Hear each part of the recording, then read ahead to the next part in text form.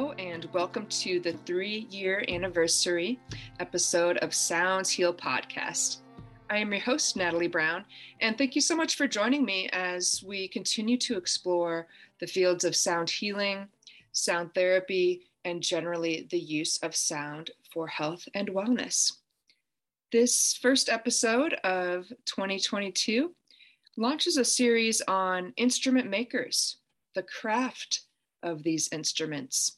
And this episode features Shawn Aceto, one of the leading gong makers who is here in America. And we talk about kind of his journey into gong making. He's self-taught, and it took a lot of trial and error, experimentation to come to where he is now, and really the style that he's developed. You'll recognize his gongs when you see them and hear them. They're both beautiful in design as well as in their spectrum of sound. If you're able to watch this on YouTube, this has been recorded through Zoom, you'll be able to see in video many of his gongs. He will show many of his instruments. We have a great time talking about the current state of the gong and sound community, as well as some philosophies on gong playing. So I really enjoyed my conversation with Shawn, who I met at the Gong Summit back in 2019. He was one of the featured gong makers. Thank you so much to the Om Shop and Spa for their sponsorship and support of this podcast. The Om Shop is located in Sarasota, Florida, as well as online at theomshop.com. They have the country's largest showroom of crystal vibrational tools, the bowls, and all kinds of other instruments, and really a great resource if you're looking for advice, looking for help, trying to find something in particular. They also have trainings and a luxury spa as well if you're able to go there in person. So thank you so much to the Om Shop for their sponsorship. Please enjoy this episode with Shawn Aceto. There we go. All right. Thanks for joining me, Shawn. And I would like to go back to before, the Shawn before gongs. Anything in your background you want to share? Just highlights. Maybe there's some musical background, career. What was life like before you got drawn into the gongs? Oh God, how far back do you want to go? If you think it's influential to who you are now, then yeah, whatever. Well, it's all relevant. It's all part of the journey, and it's all the branches of the tree that lead right here. Immediately prior, full-time gongs, when I met you, I was still in the construction business. And when we went to Gong Summit in 2019, after the second day in there, I said, that's it, I'm done. I'm putting my notice in, and I'm not going to take on any more jobs. And I was fortunate enough to have a really good customer we were working for. And he asked me if I could stay on for another 6 or 8 months or so, because they just bought a house and wanted to do a huge remodel on it. So that gave me some time and some means to segue out of the construction business. And I finished February 2020 was when I got out of there. I couldn't have timed it any better, as I was doing residential remodeling, a lot of kitchens and bathrooms. And in this particular house, we had taken a whole floor of it and completely remodeled it. So it was great to not have to worry about being in people's houses and dealing with their fears and phobias and everything else like that. So it was excellent timing. And I haven't looked back since. It's been pretty crazy how everything unfolded. Yeah, well, so it had been a couple years you were working with gongs at the Gong Summit. So what was that invite like? And maybe go back a little bit before that, and what got you into gongs? Well, to talk about gongs, we gotta go back quite a bit. I started in my early years working with meditation, and then getting into martial arts and then working with chi and energy, and then got married and had kids, and went through a nasty divorce, and started to connect with some intuitive healers and energy workers through that journey. And at the time, I should say, I had a couple rental properties. I had a car wash, I had a construction business, and I was busy along with 3 kids that I had 50% of the time, and I needed something to calm my mind down. And I ended up finding crystal singing bowls at that point, and went into intuitive healing myself and opened up a practice and had a healing center here in town. Did a lot of that, did a lot of sound meditations, and ultimately hooked up with a woman who played gongs. And she and I started getting together and playing, and I brought the bowls and she brought all her gongs. And really drawn to the gong in the sense of awe. The crystal bowls are nice, they're ethereal. It's a very light, delicate sound at times, and it takes you to a very different place than a gong does. A gong for me was more visceral. It was more deep within my body, deep within my history and DNA that I really could connect with. And that's something I wasn't getting out of the crystal bowls. And in and amongst our playing, she got contacted by a rep from Meinl who was trying to build a brand. And she didn't have any interest in selling, and I'd started selling the crystal bowls at that point. So I connected with her and started selling Meinl. I started selling their line of gongs, and just started looking at them and being a remodeler and a builder. Most of my job was figuring things out. I was figuring out how to do it, how did they do it, why did they do it, can it be done better, how did they hide their mistakes, things like that. And I started looking, and shortly after, I found the work of Michael Milas, who was working with stainless steel, and he was putting out some amazing stuff that sounded really nice. And I said, well, this nickel silver stuff is somewhat difficult to find. I couldn't find it domestically more than 24 inches across. So on my way to work the next day, a truck passed me from a supply house, and I called them up and got a couple sheets of stainless steel and started experimenting with that. And learned a lot really fast, and a whole lot of trial and error, a whole lot of buying materials, buying hammers, and going through that whole process. And when I was invited to Gong Summit, I had been making gongs about 2 years, I believe. So I'm about 4.5 years in now that I've been doing this. And it has been absolutely amazing. And getting invited to Gong Summit was humbling, was not something I felt worthy or deserving of at that time, not thinking that my craft was ready to be perceived in that way. And it was pretty awesome. Yeah, and I can say as an attendee, and anybody that was there remembers walking into that room that had your gongs.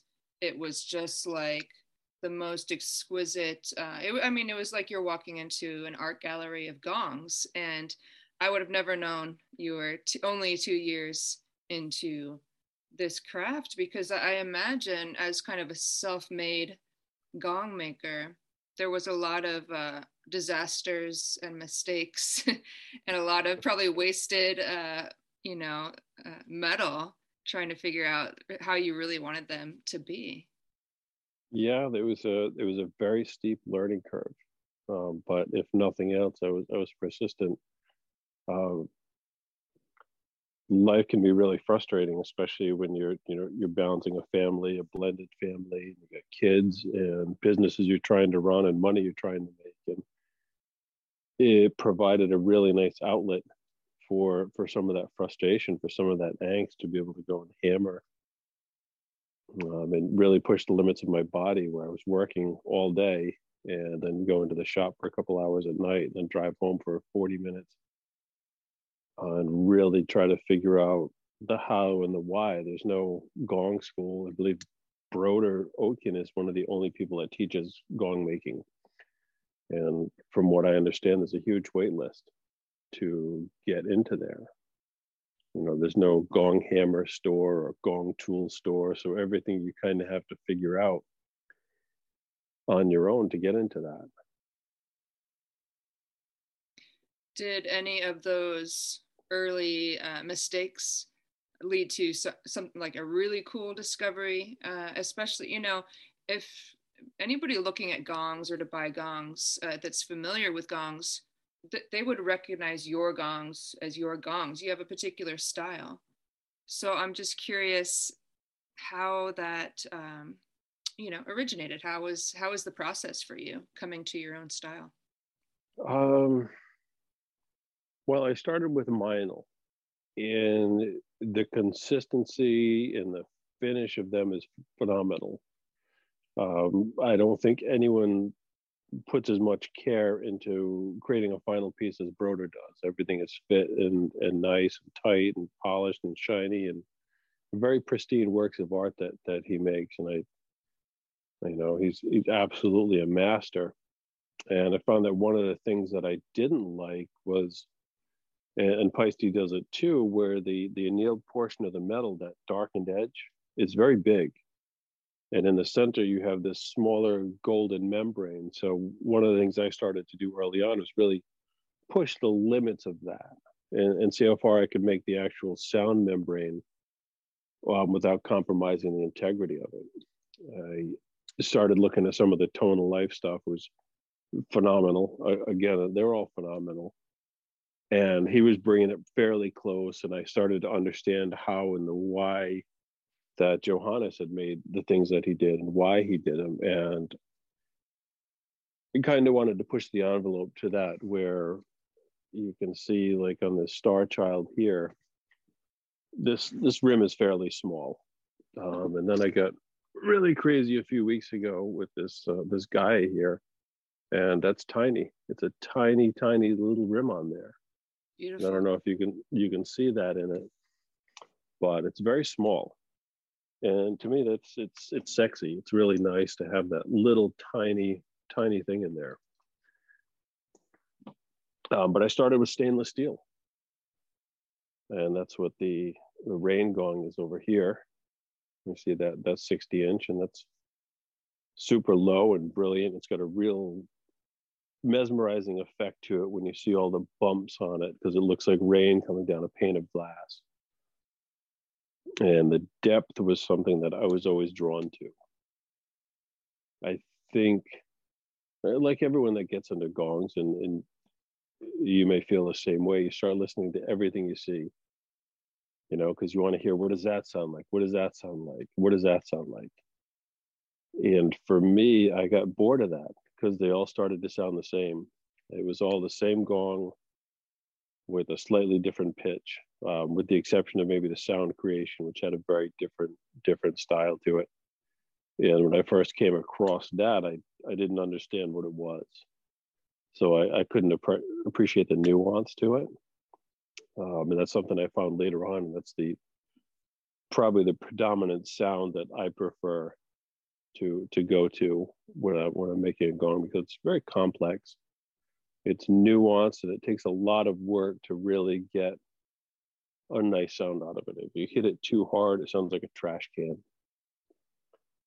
Too soft, and you don't get it. And one of the things I realized that was, to get that depth, you're compromising some of the sustain. So the stainless steel gongs, because of the composition of the metal, one didn't have the brassy sound, which I absolutely loved. But the compromise was you didn't have the sustain you did with nickel silver for the most part. So it became, they're a little bit more percussive. You have to work with them a little bit more. You can't just hit them and walk away. Where with the German gongs, I tell people you can throw a flip-flop at them and you're a gong master, because it sounds amazing. And it produces the sound. You don't even have to be present to play most of the nickel silver gongs out there. And I'm sure you've come across that. There's a lot of gong hitters out there, a lot of gong beaters, and fewer gong players that really coax the sound out of it. Yeah, and that's a really good point, that as we approach a gong, whatever kind it is, if we don't like what's coming back at us, perhaps it's not the gong. Maybe we just need to refine or shift the way that we're playing it. Right? Yeah. Yeah, if you get a chance on YouTube and on Tone of Life's website, Tom and Johannes do this interview where they talk about how they came together and how they started making gongs, and that's one thing that Johannes said. And it's a Johannes Heimrath. Most of these guys all come from the Michael Paiste lineage, and he says if you play a gong and you don't like the sound of it, that's you. That's not the gong. That's very much you that's creating that sound. And to your point, if you don't like it, you have to change your attack. And I know that word gets lost on some people that aren't familiar with music. When you say, well, what's your attack on the gong, they get a little uptight about that. But any stringed instrument or percussion instrument, it's your attack on it to bring out the sounds is what dictates what kind of sound you get out of that. Is that right? I don't know if I remember you saying this at some point, or someone said that for the size of your gongs, let's say a 24-inch, you try to make it sound like a 34-inch as far as range, lower. Yeah. Is that kind of what very you're much so. Yeah. And is that done by how you're working with the metal, or what makes that possible? It's part of the process. It's part of the processing. I noticed that Broder had done something like that with his Oetken. Mobilis is the German word. It's a sol mobilis, and it's meant to have the same pitch as the 38, the classic sun gong, like the 38 Paiste or 38 earth, but to be more portable. I think a large majority of gong players out there are women, and they may not have the physical faculties sometimes to be able to carry a 38 or 40-inch gong around and set it and hang it, because it can be a bear. And that was another draw to the stainless steel, like this 60-inch rain gong right here, that's 40, 50 pounds. So it's very portable. It's very light. I can hang that up by myself. I don't need any help to do that. And how about the process itself? I mean, I'm sure it's a bit more fast-tracked now. And I do want to mention, if I use the word template, it doesn't mean that you're copying things. I mean, they're each totally individual and unique. But now you kind of have templates, I imagine, for sizes or imagery. But is that how long are we talking to make a gong? That's the magic question that everyone wants to know. Everyone wants to know that. And there's a lot of factors to it. I can say that I've refined my process. And when you say the word, you're afraid of copying. So ultimately, everyone who's making a Western style gong, meaning a non-Asian style gong, is following in the footsteps of Michael Paiste, who started to really develop the style of gong. And I don't know the story of how he got there, but it kind of came off the bronze gongs or the gamelan gongs, the Indonesian gongs and things like that. So everyone has kind of copied what he did. And a lot of the major manufacturers all came through the Paiste factory originally. Rolf from Gongland worked there. Broder worked there. He was the most recent gong master, Johannes Heimrath. Although he did his own thing, he also worked there at one point. So those are the major German gong makers right now all came out of that tradition. And someone like myself or Ryan Shellady or Matt Nolan all kind of had to figure that out, because again, there's no gong teaching classes that you can just sign up and learn how to do that. But in my learning early on, I started taking notes, which is I think one of my kids once said the difference between science and screwing around is taking notes. That wasn't the word he used, but so I started writing down what I was doing so I could track it, so I could follow it and copy it. And some of the things, for the sake of ease, I did make some templates out of like the Saturn gong, so I can make them the same dimensions. So I can keep the membrane the same size and know kind of what the tuning is going to be. And some of the engraved stuff is very consistent also for that reason. But it can take a day. Technically, you could physically do the work in a day, but they're never done the first day because the metal continues to move and it's stretched. And despite what some people may think, it's a very violent process that brings it here.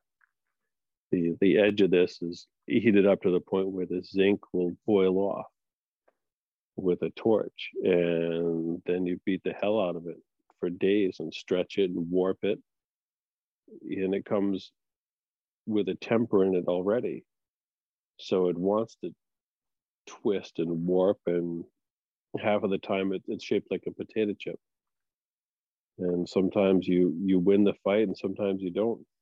I've had gongs, I'm working on one now that I may have to walk away from. It's a beautiful 36-inch Metatron gong, and the twist, I can't get out of it. So I may have to run it over with the backhoe. I haven't decided yet. Find another use for it. Lawn ornaments. You could just start. Yeah. Yeah. Yeah, but I've donated some for that. We have a hemp farm on the property, and some of the guys there will take them and hang them up in their houses or in their gardens or something, keep some of the birds away. Makes it a little less frustrating, I suppose. Well, yeah. No, it just gets it out of your face. It just gets it out of your face, So you're not thinking about it every day. Right. Well, let's talk a little bit about your designs, the imagery.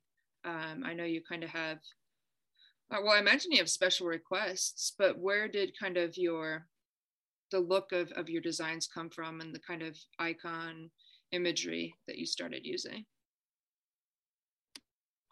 Well, again, to the original conception was not doing what everyone else was doing. I didn't want to remake a 36-inch symphonic gong and have it look the same and sound the same, because there's already several people doing that are exceptionally good at it. So if you want that sound and you want that look, then buy that, because you know exactly what you're going to get. So I wanted to be kind of in my own lane. And now, within the last couple of years, you're seeing a lot of different independent gong makers pop up. At the time, there was only a couple other guys doing it, Ryan Shellady being one, and he did a lot of repousse work, I think, if I'm pronouncing that right, where he's using, kind of like with this one, he's using the hammer to really give it the design and the shape and some of the sound texture. So I have some friends that have a commercial CNC machine. So we decided to plug some of the sacred geometry into there, because I don't have the patience or the skill set to consistently do that. Some of the designs, like the Metatron, will take a minute and 15 seconds to engrave the whole thing, where that would take me hours to do, and it wouldn't be perfect and it wouldn't be consistent. So I wanted to have some different options than what was readily available in the market. How about the more, I don't know if you call it spiral,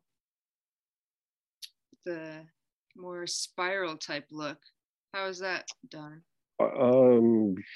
You like the Cosmos, where it's got like a Milky Way galaxy in the middle of it? Right. That's done with a patina agent, and the design is embossed into it. So that emboss actually has the shiny metal coming through it. and it shines through the darkness of it and makes for a different effect. And one of the things I've noticed, and maybe you have also, is that there are several of us, myself, Madhava, Martin Blaze, and he's actually, Martin's one that didn't come out of the Paiste lineage as far as I know. He's a silversmith by trade, but several of us will at the same time come out with some of the same designs. The Ouroboros, that idea popped into my head, and then Madhava had done it, and then Martin Blaze had done it also. So it's kind of funny when things like that happen. But my gongs tend to be more thematic. People will ask me, what planet is it? And what's the tuning, and that gets into a different conversation. So my designs tend to be more thematic than frequency based. If I make a sun gong, it wants to look like the sun. It needs to be a iconic representation of that. It needs to remind you of that. The Saturn gong is meant to look like the images of Saturn from the Cassini spacecraft mission. So it's thematic, the idea of planet frequencies translating to gongs. I don't agree with that. I don't line up with it. It's a bit hokey to me, but it sure as hell has sold a whole lot of gongs. That is true. That is true. That is interesting about, several gong makers coming out with the same design or imagery at the same time. It's almost like there's a collective gong idea that happens. Yeah. I think there's a consciousness out there. I'll show you switch this. Why can't I switch this? Oh, there we go. So like this is a 40-inch sun gong, and it represents the rays on that, and it's brilliant, and a mirror finish on the inside of it, and it looks like the sun. And then we go to the Saturn, which if you see the pole of Saturn, it looks like a hexagon. That's an example of the Metatron. So they're meant to be a little bit different. And then the rain, because once that starts to move and wiggle, it looks like rain coming down. I think you can see that in the background. And then my guy is kind of a takeoff of the classic sound creation.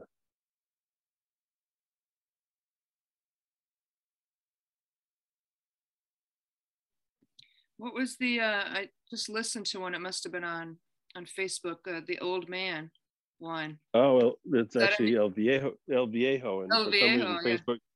Facebook translates. Oh, translated. Yeah. Because that's what it is. Like this, that's right here on the bottom. Yeah. Yeah, and I used that in my last Journey recording. And to give it that look, I left it outside.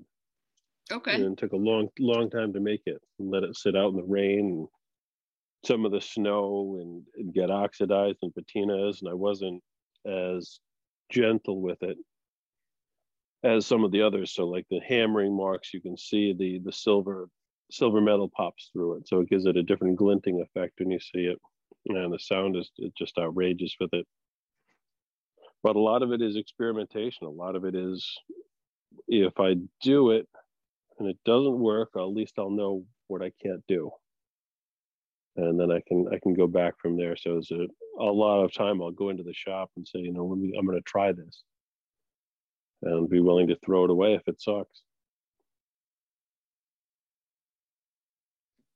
Are you finding, I'm just curious, in the times that we're in, there could almost be the one side that, well, less people are doing sound meditations, in-person events, but more people are needing the gongs at home for their own meditation and their own purposes. Are you pretty busy consistently through the past couple of years?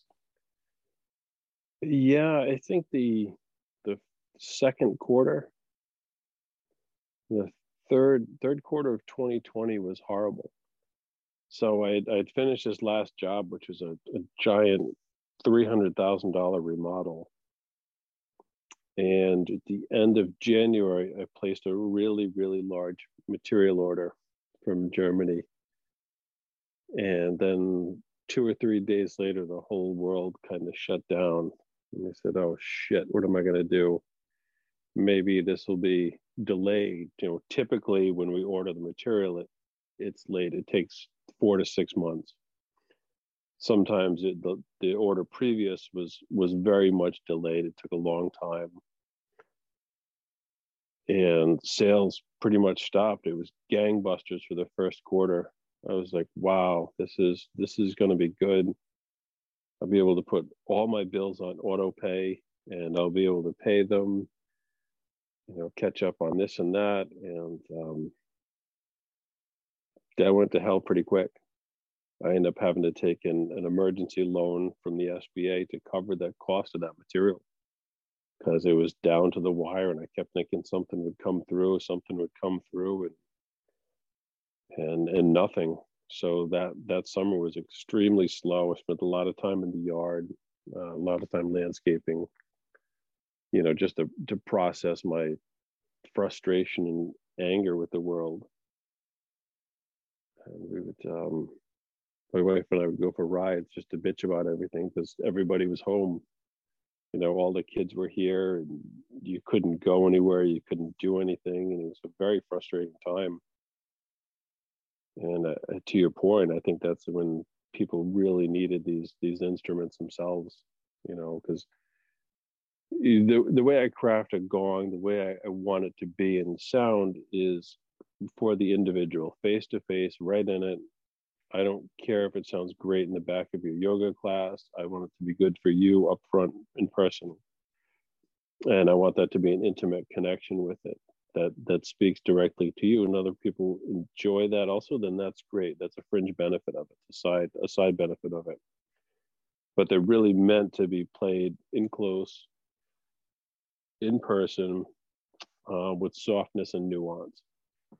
They're not made for gong bashers. Yeah, they're meant to be treated a lot more tenderly, for sure. And it's been fairly consistent. There's been a couple of surprises. The 52 and 62 inch gongs went out the door pretty quickly. I'm working on 52 and 62 now that I think is probably going to go pretty quickly also. That's my suspicion. Now, I'm pretty sure there's an 80-inch gong of yours here in Iowa, where I live in Des Moines. That's a 60. Oh, a 60. Okay. Yeah. Yep, that's a 60. It feels like an 80. Yeah. I haven't been able to source that big material yet. Yeah. There's a process that Peisty has used to make those that I don't have at my disposal right now. I would love to.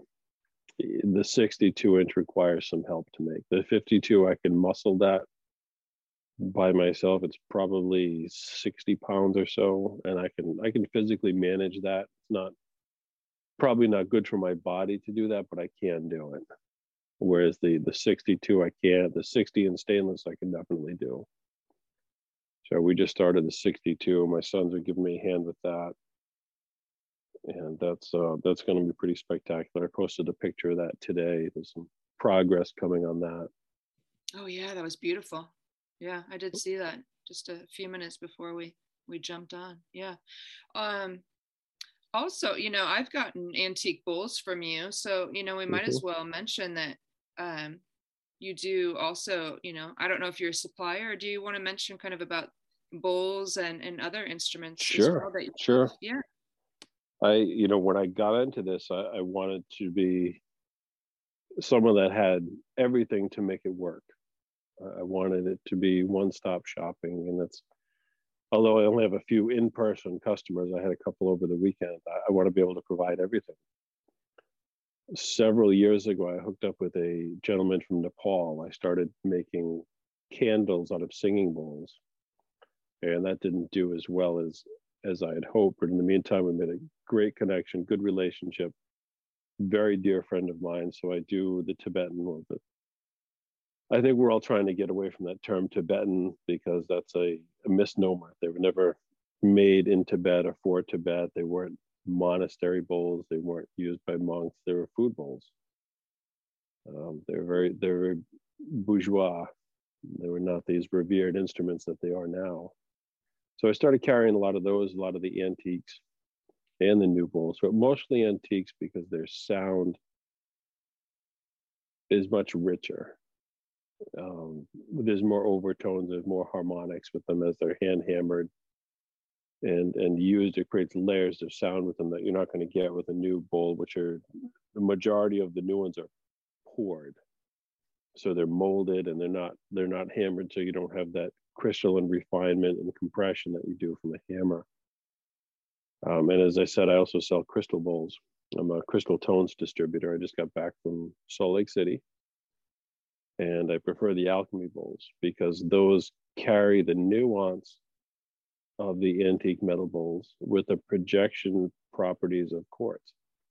So if you're at a group setting and you play one of these cups,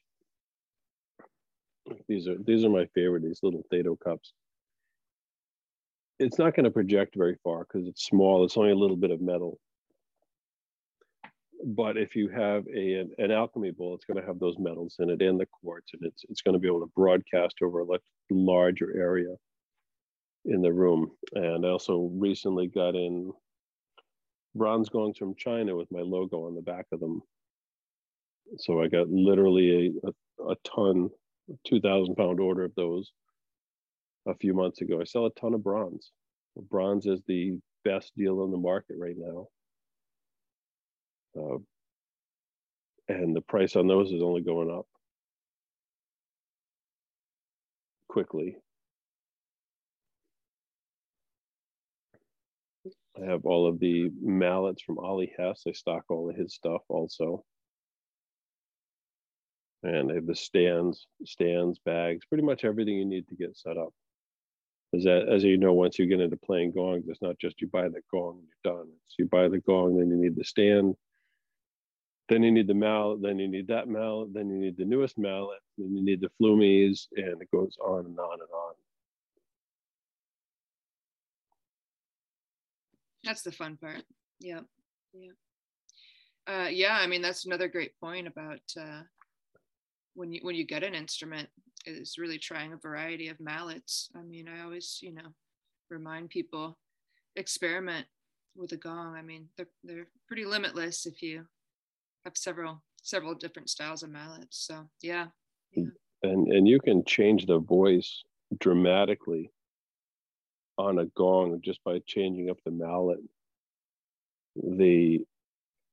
For a while I was stocking some of the Meinl bronze gongs, and they came with what I call a gong bat, which is basically a stick that they've taken the bark off with a turbine at the end of it. So the best way to use that is to take it out of the box and then throw it across the room.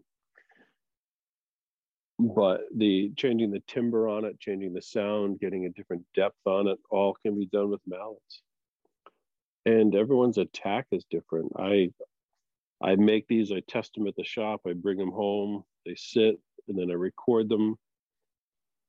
And I'll hear it one way, I'll have an expectation of its sound to do a certain thing. And someone will come over and play it, and it sounds like an entirely different instrument. This last, when we got the bronze quarter, and I had my friend Sammer come up and help me record all of them because they sound entirely different when he plays.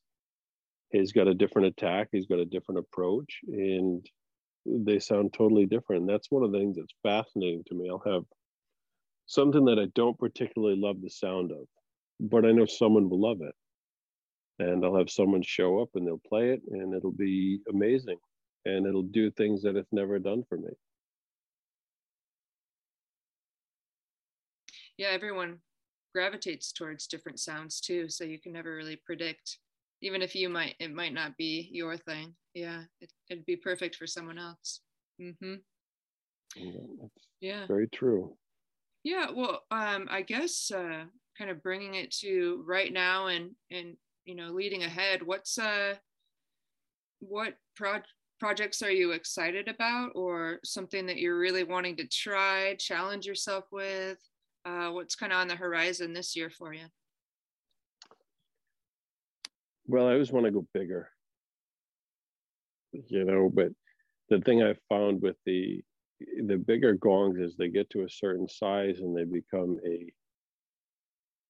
don't become a note or a tone or a frequency. They become a noise or a sound, but more importantly, they become a feeling. And that sentience of it, to me, is really, really important. I've taken the time recently to take advantage of what I have for inventory, the wide array of sounds that I can create, especially the big stuff, to make recordings for people to meditate or journey with.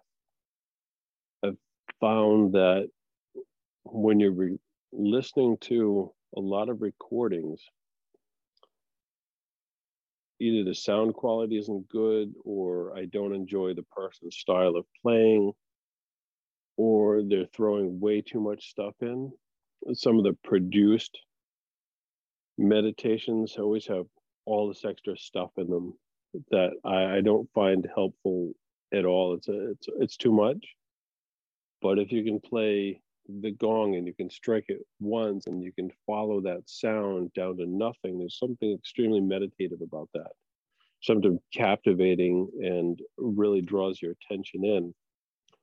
So as I make the bigger stuff, because not a lot of people have 62-inch gongs or 52-inch gongs, I take that opportunity to create that music for them. And I think I told you before we started, where I am here is very difficult to record. I give it a highway quarter-mile away, and there's always police or rescue or someone drag racing or a motorcycle, or the kids are home, or someone's turning the heat on and the washing machine, and it's tough. And then the next level of that is my bones start to crack, all my joints make noise, and that comes through in some of the recordings. I can hear just stuff like that drives me absolutely crazy. So I was trying to find a way around all of that, short of going into a studio and then re-editing all of it. So that's the latest challenge that I'm dealing with. Yeah, there was a bit in there that's actually really good advice for gong players, but I think actually people that are just getting into the gongs, about allowing for space and subtleties. And when we talk about sustain, it's, creating sound with the gong, but allowing it to fully fade into nothing. I mean, that's really where a lot of magic can be. So I think that's important to note. When you were That saying was something some of that these busy kind of meditations, that it's maybe a little bit more space, slow motion. yeah Yeah. way too busy. That was something that Michael Bettine pointed out in his demonstration, was the arcs of time, where allowing that, I want to do a video and owe it to him where I just hit the gong and then go leave and come back 5 minutes later with the sandwich and hit it again and sit there and eat the sandwich, just to make that point of listening to it. Because when you really get into it, sometimes the sound goes on for minutes and minutes and minutes, and you miss that when someone's in a hurry to get to the next instrument. I think if I were to teach a class again, I would teach gong fu. And I think that's the art of playing without being heard. Not only with your mallet stroke, but with your body, with the room, with the ambiance, with your footsteps. As is events I've attended, and for me, if I can hear someone's footsteps, that's where my mind is drawn, not to whatever music they're trying to create. So it creates a distraction. And I think that's important to be taught when people are doing their gong training or the gong master training, whatever you want to call it, is to not be heard, to be silent in the room, to know that that spot on the floor makes noise, or this shirt you have is too starchy, and you can hear that, or your pant legs rubbing together, or just to be aware of all of the extra sound. And now with the, believe it or not, I do all my recording on an iPhone 11. I can hear my own breath from 6 feet away. And it's exhausting to do a half an hour recording because I have to be so conscious of all of that, holding my breath. Where's my body going? Am I rubbing here, rubbing there? And unfortunately, I don't enjoy the process as much because of that, but I do it to create that for the playback. Yeah, that's, I think we've all experienced many of those things that you've mentioned in a sound meditation where it's not relaxing because of all the external sounds. But, as a practitioner, whether it's one-on-one or groups, you have to remember that the people receiving are much slower. I mean, their brainwave state is slowed. They should be kind of somewhere in between present and sleep or meditation, and that you do need to move in a very much more Tai Chi type way, just much more slow motion than you think, because you're more present and active. You have to slow it down quite a bit. Yeah. And to be really, really cognizant of that, one of the things that I find happens, right? So I'll be recording, and does that come through? That's just two handles of a mallet hitting. You put it on the floor and it rolls and hits that, and that becomes disturbing. I know it. So yeah, definitely. When I've done Facebook Lives, I've heard my knees cracking and my floor cracking, and you have to you have to adjust accordingly once you hear that back. Yeah. I feel so old when I'm playing. I feel like I'm 80 years old. If I go to move, I hear my ankle crack or my knees crack, or I'm groaning because I'm getting up off the floor. And yeah, it's certainly a reminder of your mortality. I feel like I need to do yoga just so I can do this, and one, have the stamina, but two, have the flexibility, like flumi work, which I try to avoid a lot of that, but I've been using it in the recordings. My wrists, and I don't know if it's from hammering and being construction, but they won't do it now. But if I say I'm going to do a quick recording, that's all you're going to hear is my wrist snapping and my ankle snapping. And I think that's a point to be made for people looking to buy a gong. And it was really brought sharply into focus at Gong Summit, where you can take pretty much anything and put a flumi to it, and it sounds amazing, but it might not necessitate it being a good instrument. And I was sitting at one of those, you remember those vinyl tables that they had outside, and I was sitting there with Madhavan. He pulled a flumi out of his pocket and he dragged it across the lunch table, and it made this really cool noise. So I would suggest that if someone's going to buy a gong, that they hear it without that, because if it sounds good as an instrument, as it's played, it's going to also sound good with the flumi. But don't necessarily let that be your selling point. Don't let that be the thing that draws you in. And there's a place for flumi work, and it can be really, really powerful. For sure. It adds to that sense of ambiance and mystery and intrigue.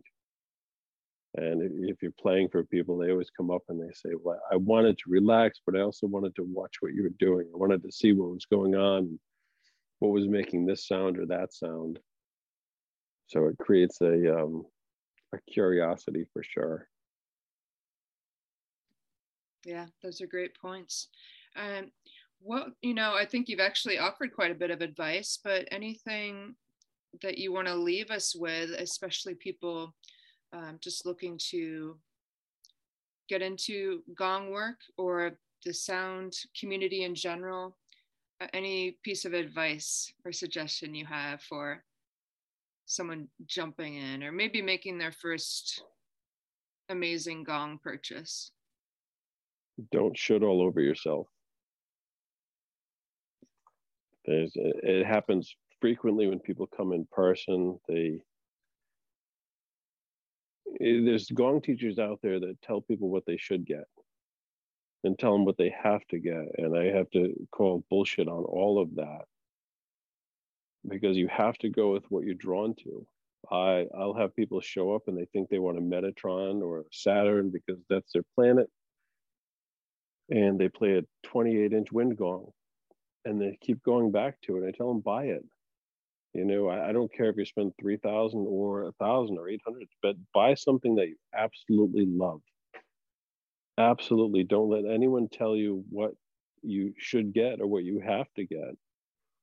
Whether it's $5,000 or $200, you have to be in a state of awe with that instrument. One of my favorite things that I've done with one of our friends was, she wanted to pick out a gong and she was so torn.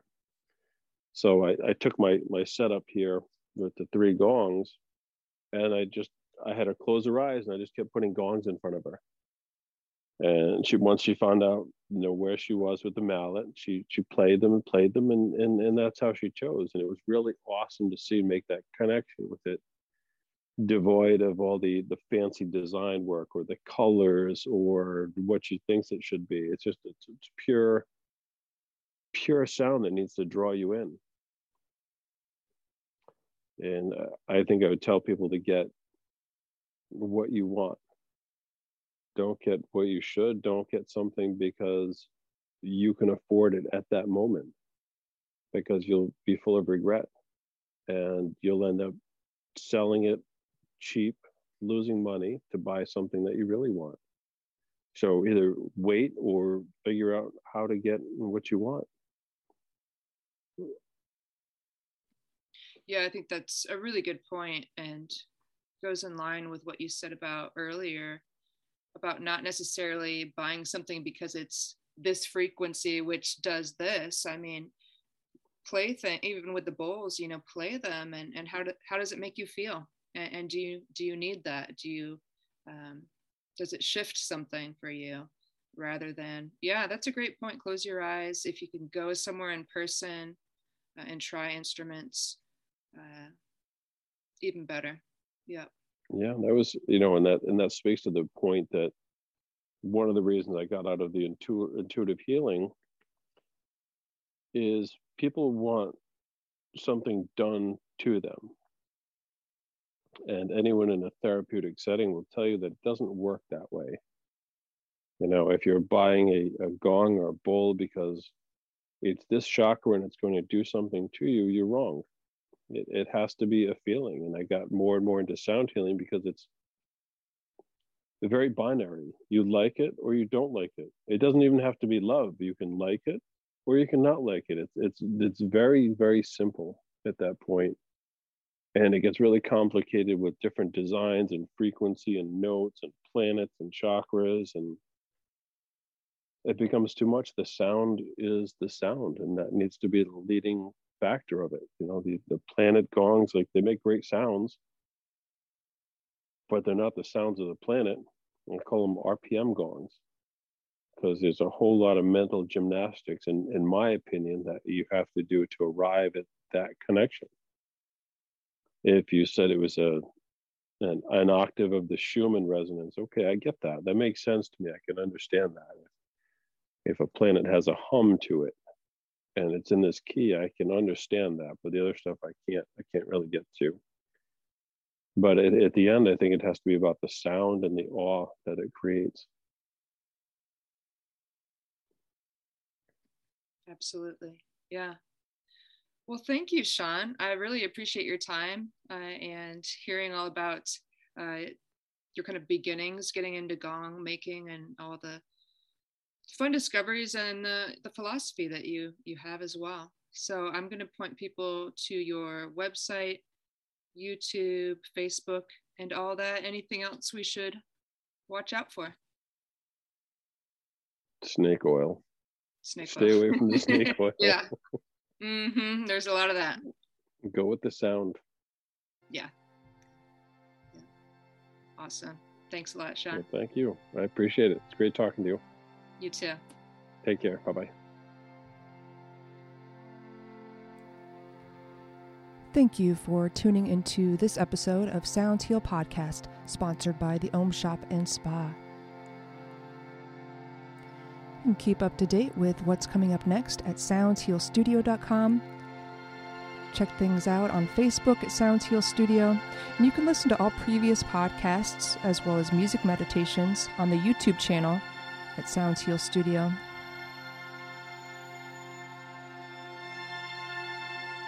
Be well and stay tuned.